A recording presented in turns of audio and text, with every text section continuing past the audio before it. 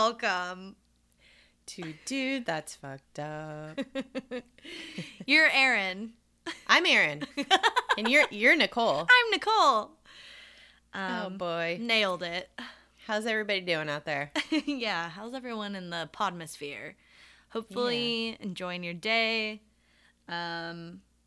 We've done a little we've time shifted through the space-time continuum to record these podcasts. Yeah, I'm about to hop on a plane for Japan tomorrow, which is not tomorrow for people listening to this now. It's the future. Hello, future me. Yeah. I hope you're enjoying Japan. I hope you've enjoyed Japan. I think I'll be on my way home at this point by the time we put this one out. Oh, that's magical. Which is great. So magical. I'm going to eat and see so many weird things, I think. Oh, so fun. Hopefully. Yeah. I know I want to talk about your 15-hour plane ride because I have a horror story for you, but really quick, I fucked something up with the Louis XIV 2 buttholes. He did have 2 buttholes, so it was a fact. Like, for real. Like for real had 2 buttholes, but the surgery was to correct one. Oh, it wasn't a fistula? Well, it was a fistula, but the surgery was to, like, close it up so that he only had 1 butthole, I think. But still, that makes it even weirder that, like, people wanted to have a fake second butthole corrected and call it the Royale to be fashionable. Wait, so is it like a little pucker or like a what? I don't understand. I don't understand either. I also remembered after listening to the episode about something about fistulas. I was at risk of getting one after my surgery because I had stitches in my vagina that connected to like all my plumbing for like my rectum and stuff. So I was at risk of forming a fistula there. So that's a fun fact. Would have had 2 I would have vaginas? been shitting out of my vagina. Oh, Yeah, that's no fun. No. Oh, God. Oh, it's bad enough we have periods. I know. I'm curious how you're going to fare on your plane ride. Is it like a red eye or? Well, so the way it works is we cross the international date line. So it'll be the next day when we land. Yeah, 15 hours is like shitty no matter what. Yeah, so, it's going to smell like farts. I call planes a flying fart tube. So yeah. You're literally just flying through the air with like people's stale stank. I called it a fart coffin recently. And I was like, yeah, it is. It's death. Like It's terrible. You're dead by farts. Yeah. Do you follow the Instagram passenger shaming? No. Is that like pictures of when people like take their shoes off and put their foot like through the seats into your area? Yeah. Oh. Or just leave like shit all over the floor for like the people to clean up and stuff. It's so like people are awful. Yeah, flying. They're so awful. It's one of the worst things. God bless flight attendants, and I mean all the recent stuff that's been happening lately. It's like everybody sucks when they're in the air and they just act like assholes. Yeah. So I just bought some compression socks. Nice. Which I'm excited to use. I hydrate a lot. Even though on my flight to Israel, that was 11 hours, I stayed up really late with this girl talking because DJ couldn't get on the flight because his passport like had an issue. Oh, no. It like you have to have like a 6-month window before your passport expires for certain countries, or else your visa's not good. You can't be there. So he like got stopped while we were at the airport, got flagged, and had to go. I had to get on the plane without him. It was the worst. So I was like really upset, and I was like crying, and me and this girl were like chugging wine and we were talking. It was really cute. But don't do that. That's really not a good idea. Yeah. When you're flying long distances, you want to hydrate. Also, you could pass out really easily on flights if you're super dehydrated, which has happened to me before. Oh. It's really scary. Don't do that. So my tips are get up and move around as much as you can on long flights. I always get an aisle seat. I know that's like not a popular opinion. People want the window for sleeping, but no. I get that. You're not going to be Yeah, you're not gonna be sleeping very comfortably. Also, I don't like feeling trapped. You're trapped enough as it is in a flight. So, also I have like bladder issues because of my surgery. So, it's not issues. Like I won't piss myself or anything. Piss yourself. But it's like it gets urgent real quick and it's uncomfortable. So I'm always in the aisle, and then so drink lots of water. Anyway, and I am a big fan of face masks and face spritzing to keep your skin hydrated. Oh my God. We always have lotion. We're the same people. Yeah. I also I have these headphones that like are like a headband, and you just put them on your head, and they're really comfortable. They're not like earbuds. They just sit on your ear. Like and they're thin. And they're thin, and they keep your head warm, which is nice because I always get cold on flights.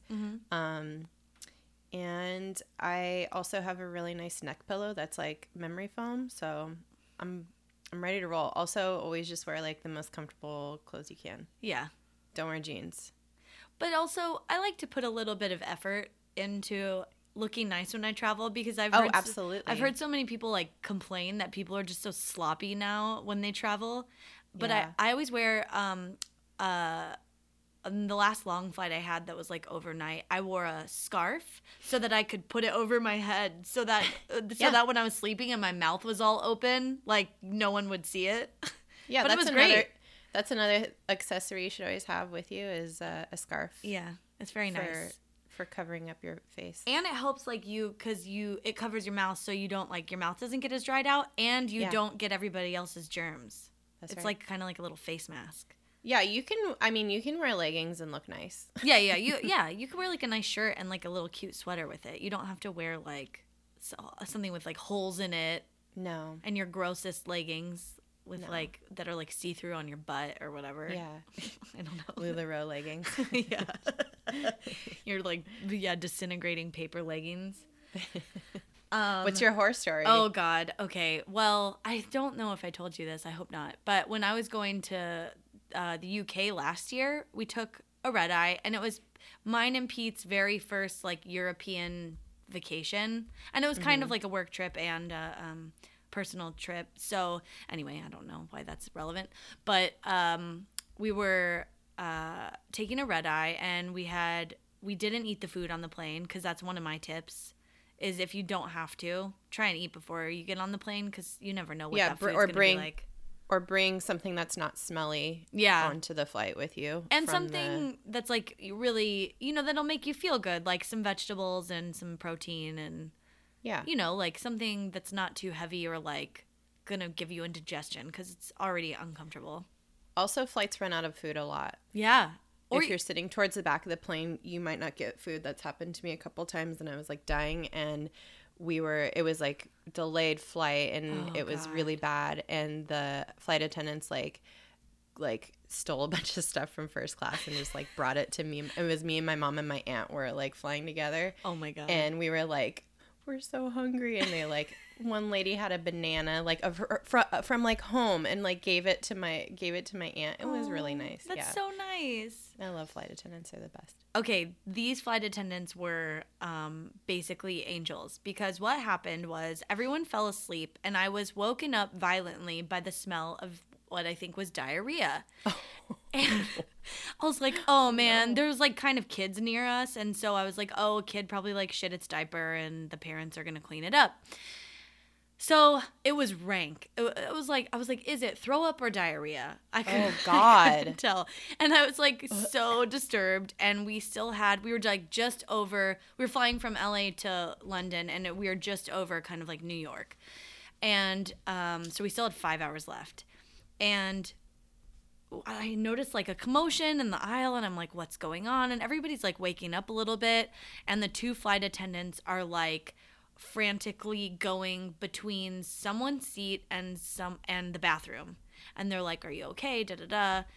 What happened, I think, this was never confirmed, but they basically helped a man an older man, which is sad, get to the bathroom. I think he had thrown up and had diarrhea on his way to the bathroom right in the aisle next to our seat.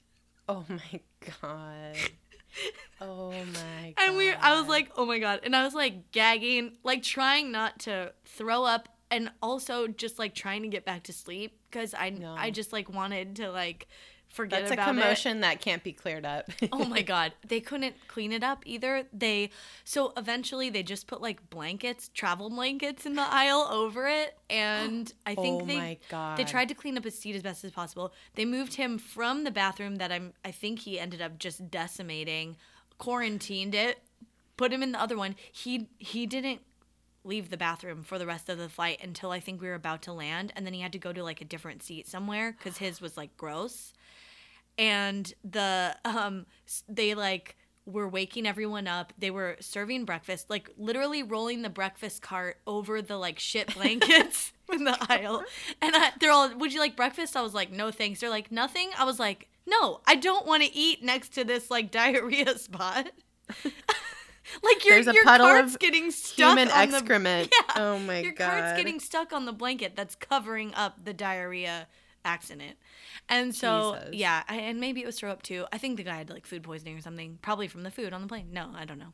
But anyway, we're like getting ready to land. Both of those bathrooms were quarantined. You couldn't use them. There was only 2 bathrooms on the other side. They weren't letting us use like the bathrooms in first class. And so there was like a huge line because it was like 2 coach cabins like sharing one set of bathrooms, and there was only 2, and we're trying to land and everyone has to pee. And I'm waiting, and one of the flight attendants walks by me, and the girls like sitting kind of where I was standing were definitely flight attendants and knew him, and they're like, oh my god, how are you doing? He's like, oh, I'm great. I've had so many little bottles of gin, it's not even funny. And I was like, oh man, you deserve all that gin. Like, yeah, good for you. Yeah. Raid the fucking liquor cabinet, dude. Oh my god. But that was our experience. And then we got kind of sick a few days later, and Pete wrote the airline and was like, did we catch something from that guy? And they never responded, but I don't think we did. Oh my god. Yeah, I mean, because that's a fucking biohazard. Oh, like, yeah. Somebody like having open shit in an aisle. Oh my god. I hope nothing like that happens on our flight. Yeah, me too. I hope I don't pass out again on a flight either. That is like the worst thing ever. It's so scary. Oh my God. I was like, I think I drank too much wine or something before we got on our flight, and I think like was tired, and we just had like a long fun weekend were we at a wedding? I can't remember. But anyway, I like felt like I was going to either shit or throw up. And I'm like, woke up from like totally passed out on a flight. Like I was totally sleeping. Woke up like halfway through, and it was like a red eye. So everything was dark, and I was like breaking out into a cold sweat. And I was like, oh my god. So I get to the bathroom, and I just like slump down the wall in the bathroom. Like I can't even like stand up. And I was just like, what the fuck? I'm fully passing out, and I'm like sitting on the ground in the bathroom. And that's I was even just grosser. I know. Luckily, it was a pretty clean one. Oh, good. Yeah. And I like wake up, and I try to stand up. I like splash water on my face. I kind of pass out again. Oh my god. And I'm like, oh my god, I need to get back to my seat. Like I tried to like see if I needed to go to the bathroom, and I didn't have to. It was just like that. Your whole body, when you have something like that happen, is like shutting down. Oh my god. And you're just like, you can't control anything. So I was like, okay, I'm not going to shit myself or throw up. Splash more cold water on my face.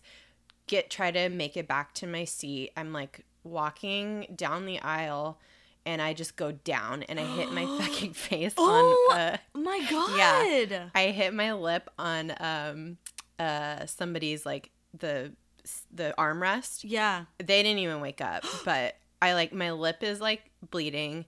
I'm like crawling down the aisle. I can't see anything because it's like pitch black. Like all the lights are off. No one's Everybody's like, sleeping. Oh my god. Everybody's sleeping. And I finally see in the I'm like crawling. I don't know where my seat is. I don't know if I've passed it or like still have to go further. And I like look up, and there's this guy on his iPad like watching a movie. He's the only person awake on the plane, basically, as far as I can see. And I like reach up from the aisle and like pat his arm, and he just goes, oh fuck. I scared the shit out of this guy, and I was like, excuse me, what aisle is this? While you're on the floor bleeding. Yeah, I'm like trying to not look like a crazy person. And he's just like, this is like row 28 or whatever. I'm like, oh, I seem to have gone too far. Pardon me. And I like crawl backwards back down the aisle. And I like get back to my seat. DJ's like passed out. And I like climb back in my seat and wake him up. And he's like, oh my God, what the fuck is wrong with you? Because like my lip is like puffy and bleeding. And I'm like, I am green white. Like my face is just oh my God, so pale. And he's just like, oh my God, what the fuck? And I told him, and he's just like, should I tell somebody? Should I call like the flight attendant? I was like, no, I just need to like keep cold sweating and just pray for me. I just need water. So we made it, and I made it home, and I didn't die, or pass out again, but it was like terrible. And like this, my God. I think the same thing happened to my brother. Sorry, Brett, I'm blowing up your spot. But he was on his way out to DJ's bachelor party a couple of years ago, to visit in DC, and he passed out on the flight. I think it's like it's just like a thing that happens. Yeah, I'm sure. Like, yeah, it's like one of the most common reasons for flights having to make emergency landings, I read. Oh, really? Well, yeah, because I obviously like had to research all this to make sure I wasn't dying. Yeah, I mean, it's like when they're like, oh, do we have a doctor on board? You're always like, what's going on? And I'm sure most of the time it's like not urgent. Yeah. Oh, wow. Yeah. Don't be careful. Just hydrate. I have a friend, he has a horrible story about a person dying on his flight. Oh my God. Yeah, fuck. maybe I'll have him, like, I'll ask if he wants to, like, write it up. It's such a good story. Oh my God. Ugh. So we've talked way too much about traveling through the air. If you think all that's bad, try being a pioneer in the 1800s, because that's what we're going to talk about right now. Oh my God. We're talking about the Donner Party today.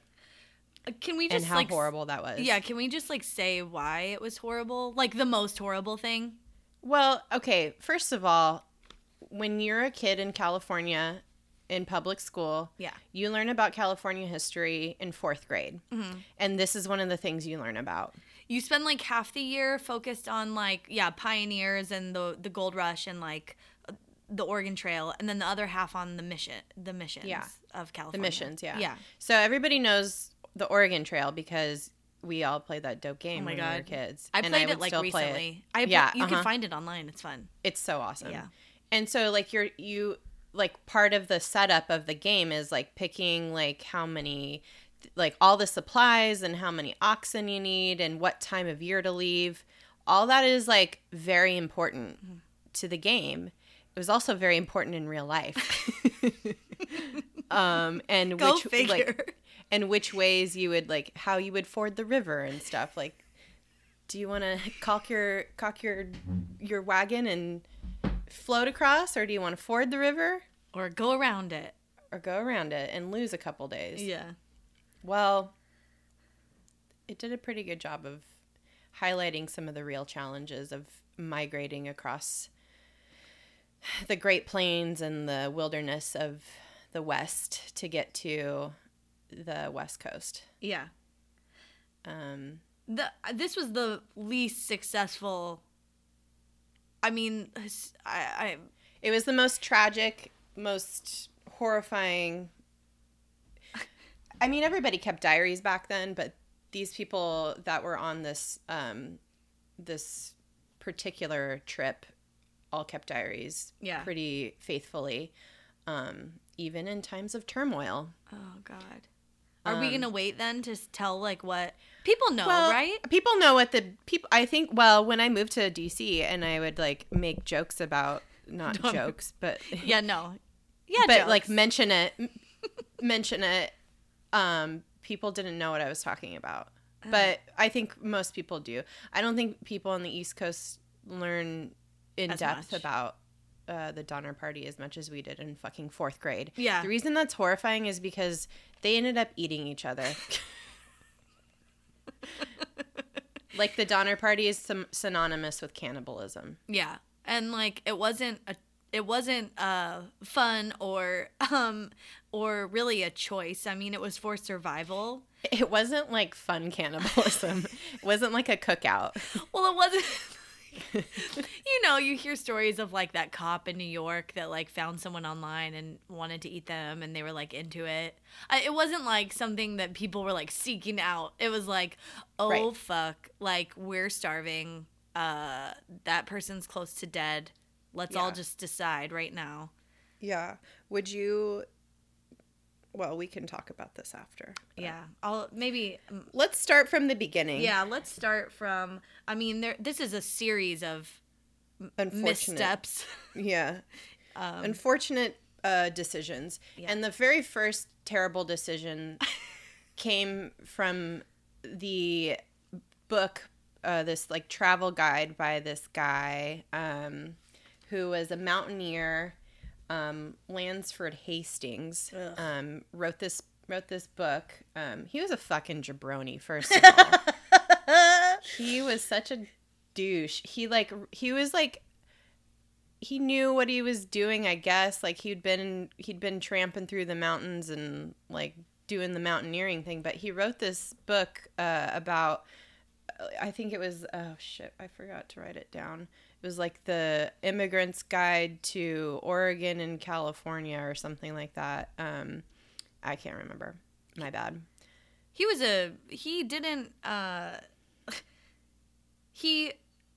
hadn't gone through any of these trails or like any of the pathways that he was recommending with wagons. Yeah. He'd always gone just like on horseback, like, you know, with like a small group. And so it was like far easier to get through some of these, you know, trails that he had recommended.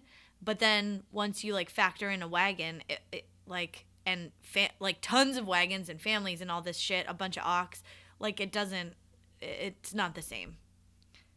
Yeah. And a lot of these trails, he just kind of like, I don't know if he like heard about them or just like looked at a map and was like, this seems like an easier way to go. And I feel like it would, a lot of feelings and thinking, right? But no actual knowledge, no actual proof or knowledge that and specifically this one shortcut that he recommended in his guidebook, that was supposed to save a bunch of miles and therefore time for people who are trying to make it over the Sierra Nevadas into California. Did you see the note about there was like a traveler that joined the Donner Party for a bit, J. Quinn Thornton, and he nicknamed Lansford Hastings? Did you see what the nickname was? No. It was Baron Munchausen. Shut up. Because he was full of shit and lies. Oh my God. Yeah, and he was like just like lying to everybody. I thought that was wow. Cool. Yeah. Everything's connected. It is. Yeah, so Lansford Hastings, his Immigrant's Guide to Oregon and California was the name of the book. People were buying this, people were very interested in migrating west because there was, you know, the great expansion was happening in the United States. People were, you know, moving to stake out their claim for their own piece of property. There's lots of reasons for people to immigrate, but mind you, the gold rush had not happened yet. This was just the great expansion into the West. So lots of people taking the Oregon Trail specifically to get where they wanted to go. And there were definitely tons of tried and true trails that many people had taken. So when this guy came out with the Immigrant's Guide, the Lansford Hastings jabroni guide, people were like, "Oh, great! We are gonna make it way shorter. Like we got all this stuff. We got to get over there. Let's go." And people were like trusting this guy. There was no one to say this guy is not correct. So started in, let's see, Springfield, Illinois. The Donners and the Reeds, two families that were the originators of this party that ended up picking up a few other families along the way. Because like I said, like everybody's following these trails. You meet up, you make stops at like Independence, Missouri is like the main jumping off point where everybody kind of gets their supplies. And I think that's even in the game Oregon Trail. Yeah. Like That's where where you like buy all your clothes and food and supplies and all that. And it was better to have more people because it meant that you could like hunt together and like share resources, and you had protection from like, you know, other travelers or like Native Americans. Native Americans like, or pissed. that are like get the fuck off my land. or like even like wildlife and stuff. So so they have a pretty, they get to Independence. It's like I said, the Donners and the Reeds. The Donners were George and Jacob, they're brothers, and they had their families. And then the Reed family was James Reed and his wife and their kids, and his wife's mother, who had like tuberculosis, who ended up dying like pretty early on in the journey. She was the first death, but natural.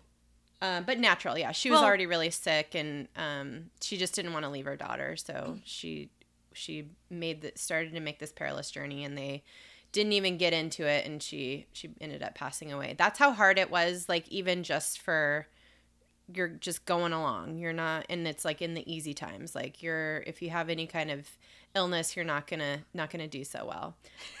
You're just getting on the on-ramp, and grandma's dead. And they had they should have started earlier too. Like they ended up leaving what was it? They got rolling like mid-May, but they should have been rolling by like late April. Yeah. But it was like really rainy and stuff, so they were kind of dragging their feet. They were on the road, they're rolling, they're having a pretty easy time, and they're rolling with like lots of other groups of people that are on the trail also. Pretty easy so far. And by the way, their wagons that they had, like especially the Reed's wagon, was like huge. Yeah. I think it required like at least like 8 oxen to like pull it, which is a lot. Well, the Donners and the Reeds were pretty well off too. So like both those families had like a significant amount of rations. They had a lot of animals that they brought with them. Like they were more well off than some of the other families that they would eventually meet up with. But with that in mind, while they were called pioneers, few of them had the actual skills to survive on the trail. Right. So yeah, there's a lot of problems that arise out of that. Like if you want to apply like modern day, if you want to liken it to something modern day, it'd be like somebody trying to take their like fully loaded like SUV like on a backcountry fucking off-road without a compass. Yeah. In a place they've never been to before, or have neither have very many other people. Yeah. And there's like a dirt road, but sometimes you might lose the road, and then you're like, which way do I go? And you're like, I don't know. Let's just try this one. And your car doesn't fit, or your fucking fully loaded Expedition doesn't fit through, which is such a dumb name for a car. If it doesn't, if it's like like a luxury car, it's like, bitch, this isn't going on an Expedition. This thing is just meant for like politicians rolling around in DC. Like it's not going off road anywhere. Yeah. So like that's kind of what these wagons were like. They were a luxury kind of rolling like motorhomes kind of. Yeah. And they didn't on a trail that wasn't like well tended or well trod, it was not gonna be very good. No. Yeah. So while they're rolling, they get to a kind of a fork in the road where it's like the parting of ways, and the people who they're rolling with are like, we're going this way. This is the tried and true way. And then like the Reeds and the Donners and a bunch of other families are like, we're gonna take the shortcut. we think it's smart. And everybody's like, don't do that. There's like people who like warn them, who are like, don't do that. That this is not a good way. I don't know that you're going to make it with all the wagons and all the oxen and all the shit that you have. And they're like, no, it's fine. It's fine. Oh, God. So, yeah, they part ways at Little Sandy River. And they take off with about, I think they have like 20 wagons, bunch of families, and they take this less traveled trail. Yep. So they were thinking they were going to be saving like months. Yeah. With this trail. And mind you, they're on average they're going about 2 miles an hour. It's like July 31st by the time they get to like any like this. Like it's taking months and months and months to like just go, a few hundred miles. Well, especially once they like the shortcut is Hastings Cutoff, and that guy that we talked, the Jabroni, it's Jabroni's Cutoff, and it wasn't, so like we said in the beginning, it wasn't meant yet for wagons. He had gone through on his horse and he's like, oh yeah, like this looks pretty good. So like 2 miles an hour is slower than you could even walk. Like you could walk faster than that. But they were having to like fucking get out and push rocks and trees and shit out of the way. Like they were like forging their own trail as they were Yeah, they had to going. like bushwhack through like tons and tons of like, it's crazy. No, it's so crazy. And it's I like think a DIY trail or some shit. Yeah. I mean, just imagine being in like the most wilderness you've ever been in and like think, okay, what would it take to clear a path for like however wide the wagon was? Yeah. Like 20 feet wide. That's hard. Know. Yeah. It's and you're not insane. going in a straight, you're having to like go in between trees and like if you can't just cut down every tree that's straight ahead of you. So yeah. So they're getting hung up going through this path. I think at one point they even catch up with Hastings. Yeah. And he's leading another group, but it's like a couple people, and he's like, no, it's fine. You can keep going this way. You're gonna get to and they're like, I think they like get to Humboldt River. Yeah. Oh no, wait, before that, sorry, they're in Utah. Oh, they're Black's Fork. Maybe. And he's like, oh, just cross this desert. It'll only take you 2 days.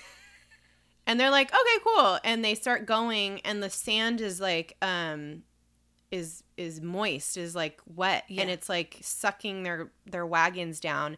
So during the day, it's like super fucking hot, and then at night it gets really cold, and all the moisture comes up from the ground, and it's like impossible for them to move. Yeah.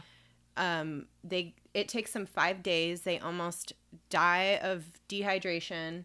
They lost 36 oxen, I think. A bunch of wagons had to be left. Yeah. So they make it through the desert, and all their supplies are decimated. They're fucked, and they're pissed, and their morale is super low. But at this point, they've just crossed kind of a point of no return. Yeah. Yeah. 'Cause to go back means, and they don't know how to get around this desert. They don't know anything. Well, and right before they like crossed that desert, there was a point where they all had like a huge, like maybe like a little mini meltdown, and some of them were like, let's just turn around and go back. Like they were on this like DIY trail, and they're like, this is fucking BS. Why don't we just turn around and go back to the main trail that everybody else is taking? Like, yeah, and there's like tons and tons of arguments. People are like, what the fuck are we doing? And they're like, no, we would lose 11 days, and we don't want to do that. And Reed was like a little bit of an instigator in all this, and kind of like trying to take control of this party, I feel like, because he was the one really urging them in all of these moments, like, oh, let's take this shortcut, no, let's not turn back, no, let's do this. And he was like really trying to like I don't know. He was kind of responsible for a lot of the shit decisions that they ended up Yeah, making. I mean, he's the one that kept being like, let's go, let's keep going. I think this is the way. Yeah. And everybody's like, okay, I guess. Like, he was like very authoritative and confident. So, Yeah. and he was like this rich dude with like this fucking 2-story goddamn wagon. So everybody was like, all right. Yeah, he has like the fucking, high-end motorhome version of the... There's TVs in it and shit. Yeah. There's like bunk beds. It's like a rolling palace. Yeah. So everybody's pissed. They make it through the desert. They get to the Humboldt River, and everybody's just like, "What the fuck are we doing? Yeah. We're fucked." Mm-hmm. We almost just all died of dehydration, and we just lost a ton of supplies.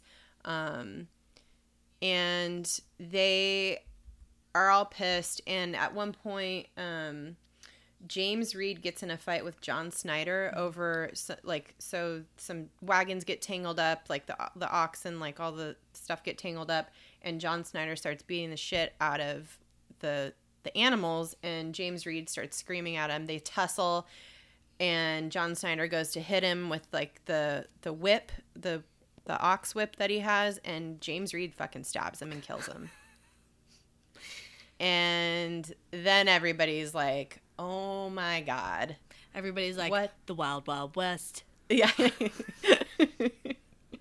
going straight to the Wild Wild. Oh, they're in a bad way, and everybody's pissed. Like, people want to hang James Reed, but they ultimately just end up banishing him from the group and sending him on their way. Well, people didn't know what to do because they're like, this is what's weird to me is like laws didn't apply out west because it wasn't like a governed territory, and technically like the Mexicans owned it, and like but the U.S. was trying to claim it, which is why they were sending all these people out there. But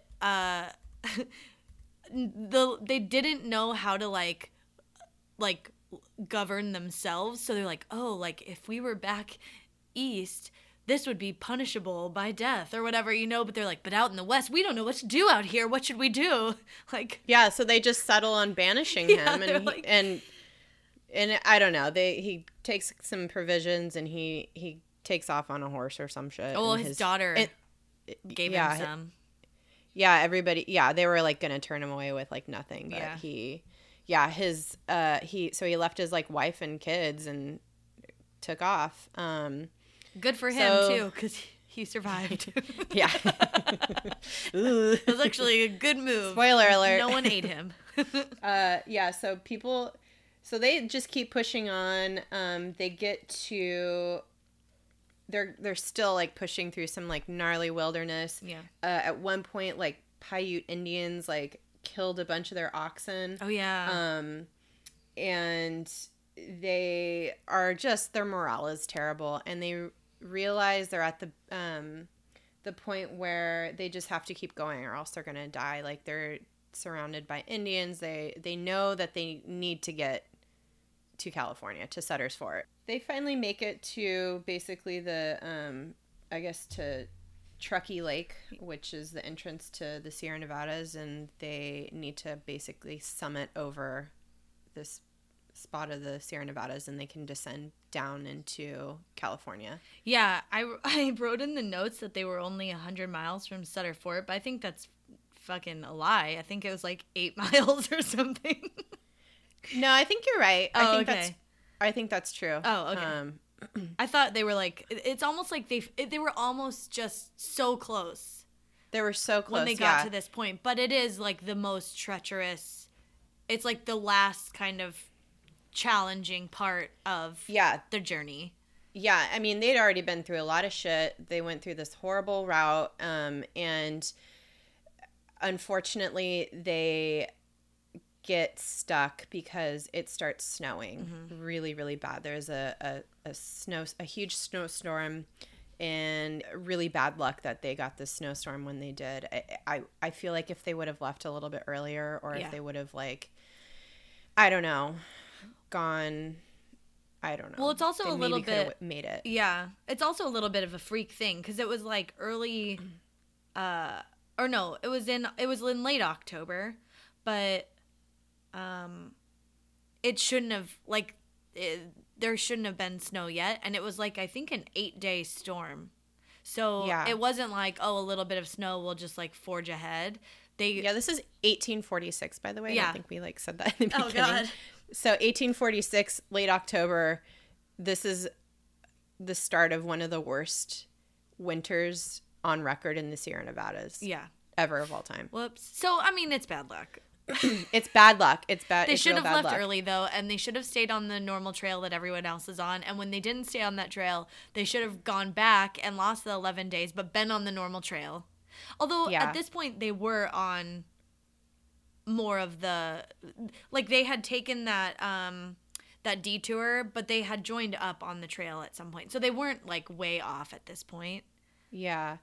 They were still taking a way that was not commonly traveled, right? Though, but when they got to Truckee Lake, yeah. But there were, they were lucky because there were like 3 cabins that had been built by previous travelers. So when they got stuck there, they had a little, respite from the storm and.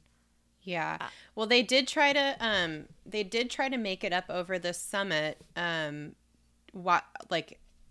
When it's kind of stopped snowing. But the snow is too deep. They couldn't make it. So they just realized, okay, we got to make like this winter camp. And we have to wait out the winter. I mean, that's a crazy decision to make, to be like, we're going to spend 4 months here. Well, this is where shit gets fucked. Like, to where you're just like, you're so trapped. You're like, all right, we're just going to hunker down for the fucking winter. Listen, so many bad decisions. This was so bad. I mean, they didn't really have a choice, but this is where I feel like so many things happen because obviously they're running out of rations. They don't really have the skills to hunt, but also there's not a lot to hunt in that area. There's a lake right there, but none of them know how to fish because they're just air quote frozen pioneers. Over. Well, even before it froze over, they don't know how to fish. They're just like fucking, they're not like survivalists. Yeah. They're just a bunch of, I don't know. Yeah, they're motorhome and fake pioneers. Just not outdoorsmen, not handy in any way. And most of them are women and kids. Children. Yeah. Yeah. There's like, I think 40 something kids under the age, I think, of 18, I'm assuming, is how they're the numbers on all this are kind of hard to nail down because there was a lot of people coming and going, like people who like branched off from the group. Yeah. Or people who a couple people died along the way, like what's her name's mom died, and then somebody else died of consumption as well, aka tuberculosis. So the numbers are, I couldn't get a firm number on how many kids exactly and where the cutoff was for age wise. I'm assuming it's 18, but there was like 40 something kids, and a bunch of them, I think, what did I write? 40 kids is about half the party too. Like that, they were made up about half. And I think a lot of the kids, some of them were like nursing children, like infants. Yeah. Like babies. Mm-hmm. I'm trying to see if there was an exact number. Oh, 6 nursing babies. Oh my God. Yeah. Yeah.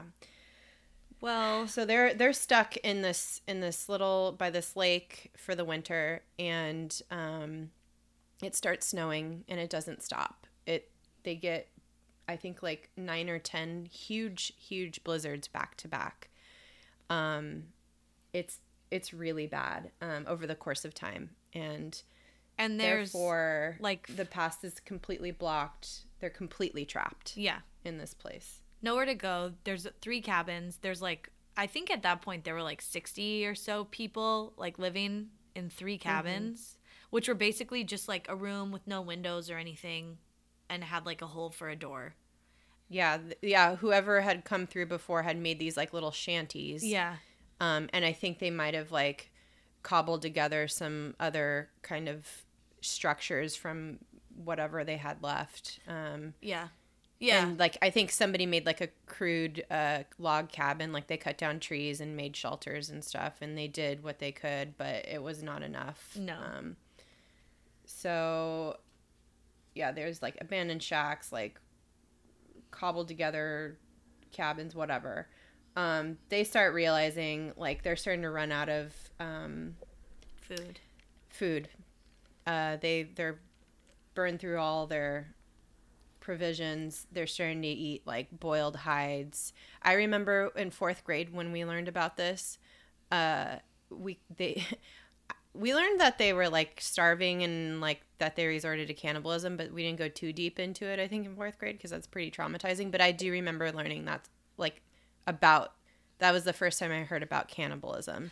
And the thing that like tripped me out was before learning that they like ate each other was that they were like boiling like shoelaces and hides and like bark and stuff. And I was just like, I couldn't wrap my mind around that when I was a kid.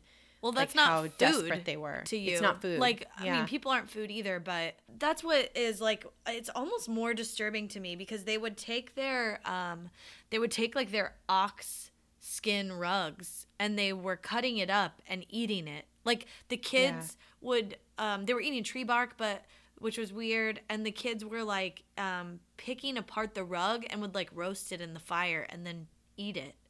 Yeah, it's. That was weird to me. It was just needing to put something in your stomach because they were just starving. So they didn't care if it was like edible or not. I mean, there's a lady who's eaten a couch before. So, you know that show? No, is it like about the... It's like My Strange Obsession. Okay, I was going to say it's about like the people that eat their hair and stuff. Yeah. Yeah. Mm-hmm. Like you can eat anything. Yeah, well, you shouldn't. It doesn't mean it has nutritional value or will help you survive. No, it was all a matter of like trying to fill up their stomach with something. Yeah, they had killed a bear at some point early on when they got there, so they were like really optimistic because they were like, oh well, looks like it won't be that bad. Yeah, there's still wildlife. Yeah, but then you dumb idiots, fucking bears go and hibernate in the winter. It started snowing and the bears are like, time to take a nap. And then there's no more. And then there's just nothing. No, and I think there's birds and that's it. And they can't. They're not doing a. Yeah. They're not gonna shoot a bird out of the sky. They can barely like. I don't know. Yeah, they can't even fish. Yeah, so mid-December comes around, and a group of the 15 strongest people that are in the group. Mm-hmm. Try to trek out because I wrote down they're only 150 miles away from Fort Sutter at this point. Oh, yeah. Where they're trapped. Yeah. Okay. So. Okay, 100 was close then. Yeah. So they try to trek out 15 of the strongest people. It's 5 women, 9 men, and a boy of 12. Bring the fucking 12-year-old, you asshole. Great. Well, he was strong enough. Yeah, I guess that's true. So they're called the Forlorn Hope is what they're referred to. Yeah. They try to make it over the summit to go for help. I think. Oh, what? Oh, sorry. Go ahead. Oh, I was going to say in like 12 feet of snow. Like they fashioned these little snowshoes, but they weren't very helpful. Right. Yeah, they did help a little bit, but. Well, yeah. But in 12 feet of snow, like they're not getting very far in, and they only have the snowshoes. They each have like a blanket. You know, they have like a little pack, but yeah, they couldn't take too much from the people that were still stranded there. Yeah. Oh, and meanwhile, while they're all chilling, fucking James Reed, meanwhile, was still alive, and he made it to Fort Sutter. Yeah. So he was like, we need to go rescue my people. I'm pretty sure they're stuck. Mm-hmm. So just keep that in mind. Yeah. Anyway. Well, yeah, he made an attempt in October, like before things got real bad, but because of the early snowfall, the pass was blocked. They just couldn't get through, and the people he was with were like, we're not going to do this. And he was like, oh. All right. We have to wait. They're stuck, and they're gonna have to wait it out. Yeah. And we'll wait, and then when the weather's better, we'll go back and try to get them. Yeah. And what they didn't know was that it was just not gonna stop snowing. Yeah. So For months. for months. So that was October. December rolls around, mid-December. These group of 15 people, the Forlorn Hope, try to go get the fuck out and find help. Yeah. And they get stuck. They basically like can't make it, and they start. This is the first instance of recorded cannibalism. I think Mary Graves, one of the main families is the Graves family. Their driver was the one that James Reed had killed. Mm-hmm. So they were like an important family. But they basically got lost. She like kept a diary of all this apparently. And everybody started dropping dead. Mm-hmm. And they, I think Patrick Dolan was the name of the first guy that died and that they ate. Mm-hmm. They started roasting him on the fire. And I think there were 2 Native American men with them who were like, fuck this shit. Y'all are gross. Yeah. They refused to eat people. They also ended up labeling the bodies so that they didn't eat their own family. Yeah, their own kin. The 2 Native American dudes, what were their names? Louis and Salvador. Louis and Salvador. They were getting kind of freaked out, and I think somebody was like, hey, you better get the fuck out of here. I think people are talking about killing you and eating you. Oh, yeah. So they ran away from these now cannibals. Well, because they were like, yeah, the people died and they were eating them, and they're like, oh no, well, once we run out of these people, what are we going to eat? And they were like, oh, let's eat the Native American dudes. Yeah, so Louis and Salvador are like, bye. Yeah, they got tipped off. Yeah. They're all, I'm out of here. Yeah, but they found him in the forest and they ate him. They fucking shot him both in the head. They killed him. Yeah. Yeah. This is where, I made a comment earlier that like, oh, well, she actually died of natural causes. Actually, a lot of people died of natural causes, but there were a few instances of murder. Yeah. And so these people just went kind of berserker and they're going crazy. And so somebody stumbled up to somebody's house that's in the foothills, mm-hmm. and they're like barely alive, and they're like, there's a few of us left, everybody else is dead, and there's a whole bunch of people back at Lake Truckee. And so they the word spreads that, oh God, these people are still fucking there and they're still alive, and we need to get up there and find them. But again, the snow is too much. So the 7 survivors of the Forlorn Hope are safe and fine. But they get the word out that like there's like tons of people, like women and children, that are stranded in the mountains. So the people in the mountains just start eating each other also. Yeah, the people in the mountains just start eating each other. There's one guy in particular, Louis Kessberg, who he really liked eating people. Yeah. Is that the guy that was like hoarding body parts? I think so. And he might have actually killed somebody and ate them. Yeah, but it was never like determined. Yeah. Yeah. So because the Forlorn Hope made it to civilization, all these relief parties actually eventually got together. The first relief party headed out, I think, February 5th. Yeah. And that was led by, the second relief party headed out 2 days later, and that was led by James Reed. So he was like chomping at the bit trying to get back to. Well, his family's there. Yeah. His family's there, yeah. So, the first relief party goes up and makes it to them, and they can only take 24 people out. And then, think about really quickly what it must have been like. First of all, they were there since October. Oh my God. And this is now February. Like, they've eaten all their rugs. Like, and their friends. It's like shocking to think about this. Like, and this really happened. Yeah.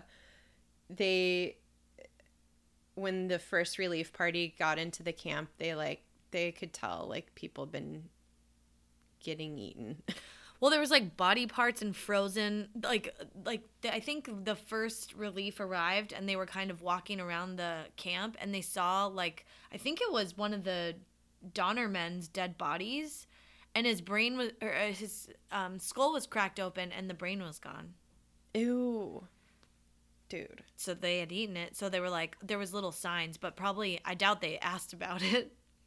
They just kind of made the assumptions. Put two and two. I wrote the note. By the time the second relief party got to the lake, cannibalism was in full effect. The first relief party didn't like leave them with real food?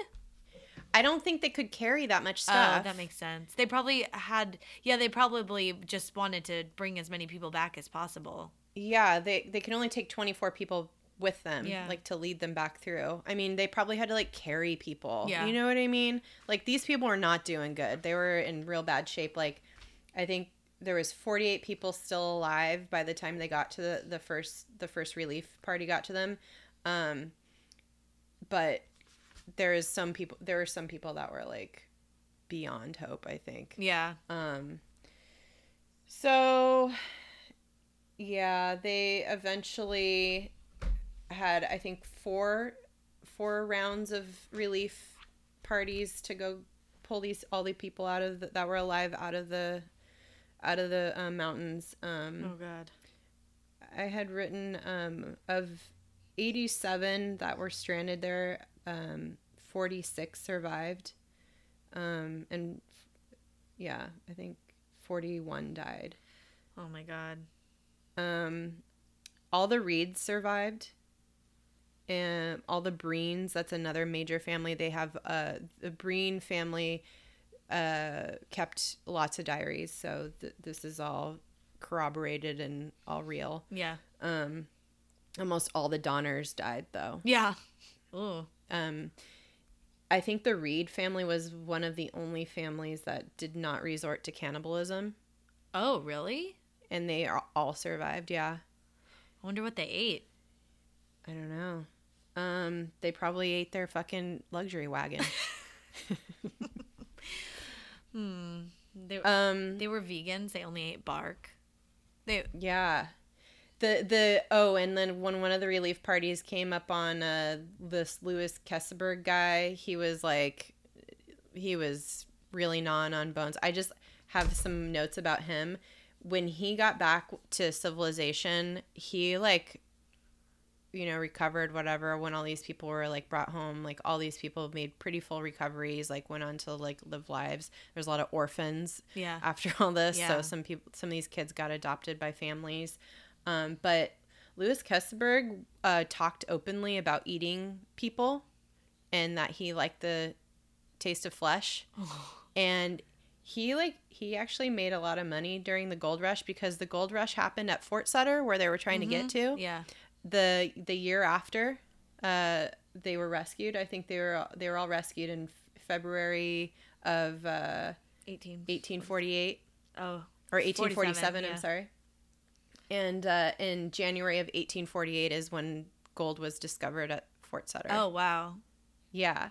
So this Louis Kesselberg dude, he was like, everybody's like, dude, this guy's crazy. He like still talks about eating people. And but he made a shit ton of money in the gold rush, and he opened a fucking restaurant. Oh no. For all the like 49ers that came. Wait. Yeah. But he didn't like, it was just regular food. It was just, no, he wasn't like cooking people. Oh. No, but like think about that. Yeah, that's for a gross. second. That's really gross and weird. I just think about James Reed leading the the second relief party, and then like rolling into camp and not knowing what he was going to find, and knowing that his wife and his kids were there, and realizing, oh my God, these people are eating each other, and like he not knowing if his wife or kid had been eaten. Jesus Christ. Oh my God. So like I James Reed was a douche in a lot of ways, but he also was like kind of like a hero for going back and making it happen with the relief efforts. Maybe it was guilt. There was guilt. I mean, he needed to redeem himself somehow. He did, yeah. The person who is the worst in this story is Lansford Hastings. Yeah. What a piece of shit. Oh my God. He had took no responsibility for any of this. This guy was a total fucking clown. He was an asshole. He did not even care that all these people died because of his like made up fucking shortcut. Yeah. Well, and like it's just fucked up because I don't know. People were kind of in cahoots with each other. And this is life anyway, but there are people who want to benefit from people who don't know any better. And like he was in cahoots a little bit with a guy, this Mr. Bridger, who had like a general store along the trail before Hastings cut off. And someone had gone ahead, like a journalist that was traveling with them, with the Donner Party for a bit. He'd gone ahead and he was like, sent word back to the general store to the Donner Reed party and was like, don't go this way. Do not come this way. Like this guy has only ever been on horse. It's not good for wagons. And the general store owner didn't share that information because on the other side or whatever, along the route, he had another general store and he would profit from. Ugh. Yeah, there was some way that he would make money if they actually went that way, and he didn't care. So he was like, "Oh yeah, no, Hastings cut off. Go right on ahead." So yeah, it's pretty shitty. Yeah. I feel like the Donner Party is fucked up for, obviously it's most well known for the cannibalism, but they just resorted to what they had to do, and I feel like it's more fucked up based on the decisions that were made along the way. Like, I don't know. It's weird that people would even leave late. Like, it's not going to end well for you. Like, don't. Well, I think people just kept hearing like all the good things about the whole. Like, they knew it would be hard, but they were like the risks outweigh, or the reward, or the rewards outweigh the risks. Yeah. Like they were like, we need to stake our claim. We need a better life. We need this. And it's going to be great. And they knew people had done it many, many times before. Like there was a tried and true way to do it. And the fact that they didn't do that and decided to take a shortcut is just like the whole moral of the story. I think don't ever take shortcuts when you don't know what the fuck you're doing. Well, like there are times when it's appropriate to take the road less traveled. Sure. But for the most part, that's figuratively. Yeah, because not literally. No, because the road less traveled in this instance meant they had to eat each other, and it wasn't good. Do you know what ended up happening to Lansford Hastings? No. He wrote another guidebook for people who were immigrating to Brazil, and he died trying to. Yeah. He's a goddamn huckster. If he was around now, he would have started a Ponzi scheme. He died trying to establish a colony in South America. Oh. So he died, first of all, trying to be a colonizer, fucking asshole. And I don't know how exactly he died, but he probably died of like malaria or something. I hope he did anyway. And then he came back. Fuck that guy. And then he came back to life as Lou Pearlman. Oh Lord. Well, I mean, that's kind of all I got. Yeah. I wanted to say too, it was super interesting during this time this was all happening was when when the United States was trying to take California over from Mexico. Yeah. So there was like nobody around Fort Sutter to like go even do rescue missions. Oh, right. Which was 'cause another factor. They were all fighting the war. Yeah. Yeah. And so when the war was over, there was like people that were able to go up into the mountains. So I thought that was really interesting how like that very major moment in history kind of intertwines with this whole story. Well, that's why I think that's why like the government and stuff was saying, hey, if you go out to California, you can have as much land as you want. You know, like you have all these opportunities, because they were trying to get people to go out there so they could claim manifest destiny. Yeah. Yeah. It's crazy. And then the gold rush happened, and then everybody was like, fuck yeah, it's on. Yeah. So no, then the Hastings cutoff was actually used quite a bit after that. And I think Truckee Lake was renamed Truckee Lake was renamed Donner Lake. Donner Lake, and that whole area is called Donner's Pass now. I want to play Oregon Trail now. I know, right? Yeah, I might try and find it online. Yeah, that's all I got. I got most of my information from this really great documentary on PBS that Rick Burns did, the older brother of Ken Burns. Oh, who's Ken Burns? Ken Burns is like, he does all the famous like PBS documentaries, like they did like Civil War, I think. Rick Burns did that one, I think. And then Ken Burns did like he's done like he did the national parks one that was really awesome a few years ago. The Burns Bros. The Burns Bros. Good dudes. So that was the PBS American Experience, the Donner Party. That's a good one. And then I also read some of the stuff from the Diaries, which is the Donner, I think it's the DonnerPartyDiary.com. It sounds fun, but it's not. There's a lot of diaries that aren't fun. No. Like, I read mine from when I was a teenager, and I was like, well, I'm going to burn this because it's terrible. I was always way too self-conscious to write a diary. I was like, if someone ever found this, I would die. Yeah. It's kind of the other way around with these diaries, though. Yeah. Awful. Oh, well. Terrible story. Terrible time in history. Don't complain about traveling on a flight anymore. Well, I hope your flight to Japan doesn't run out of food and you don't have to eat anyone. Yeah, I got snacks just in case. I got some little trail mix. Yep. Mm-hmm.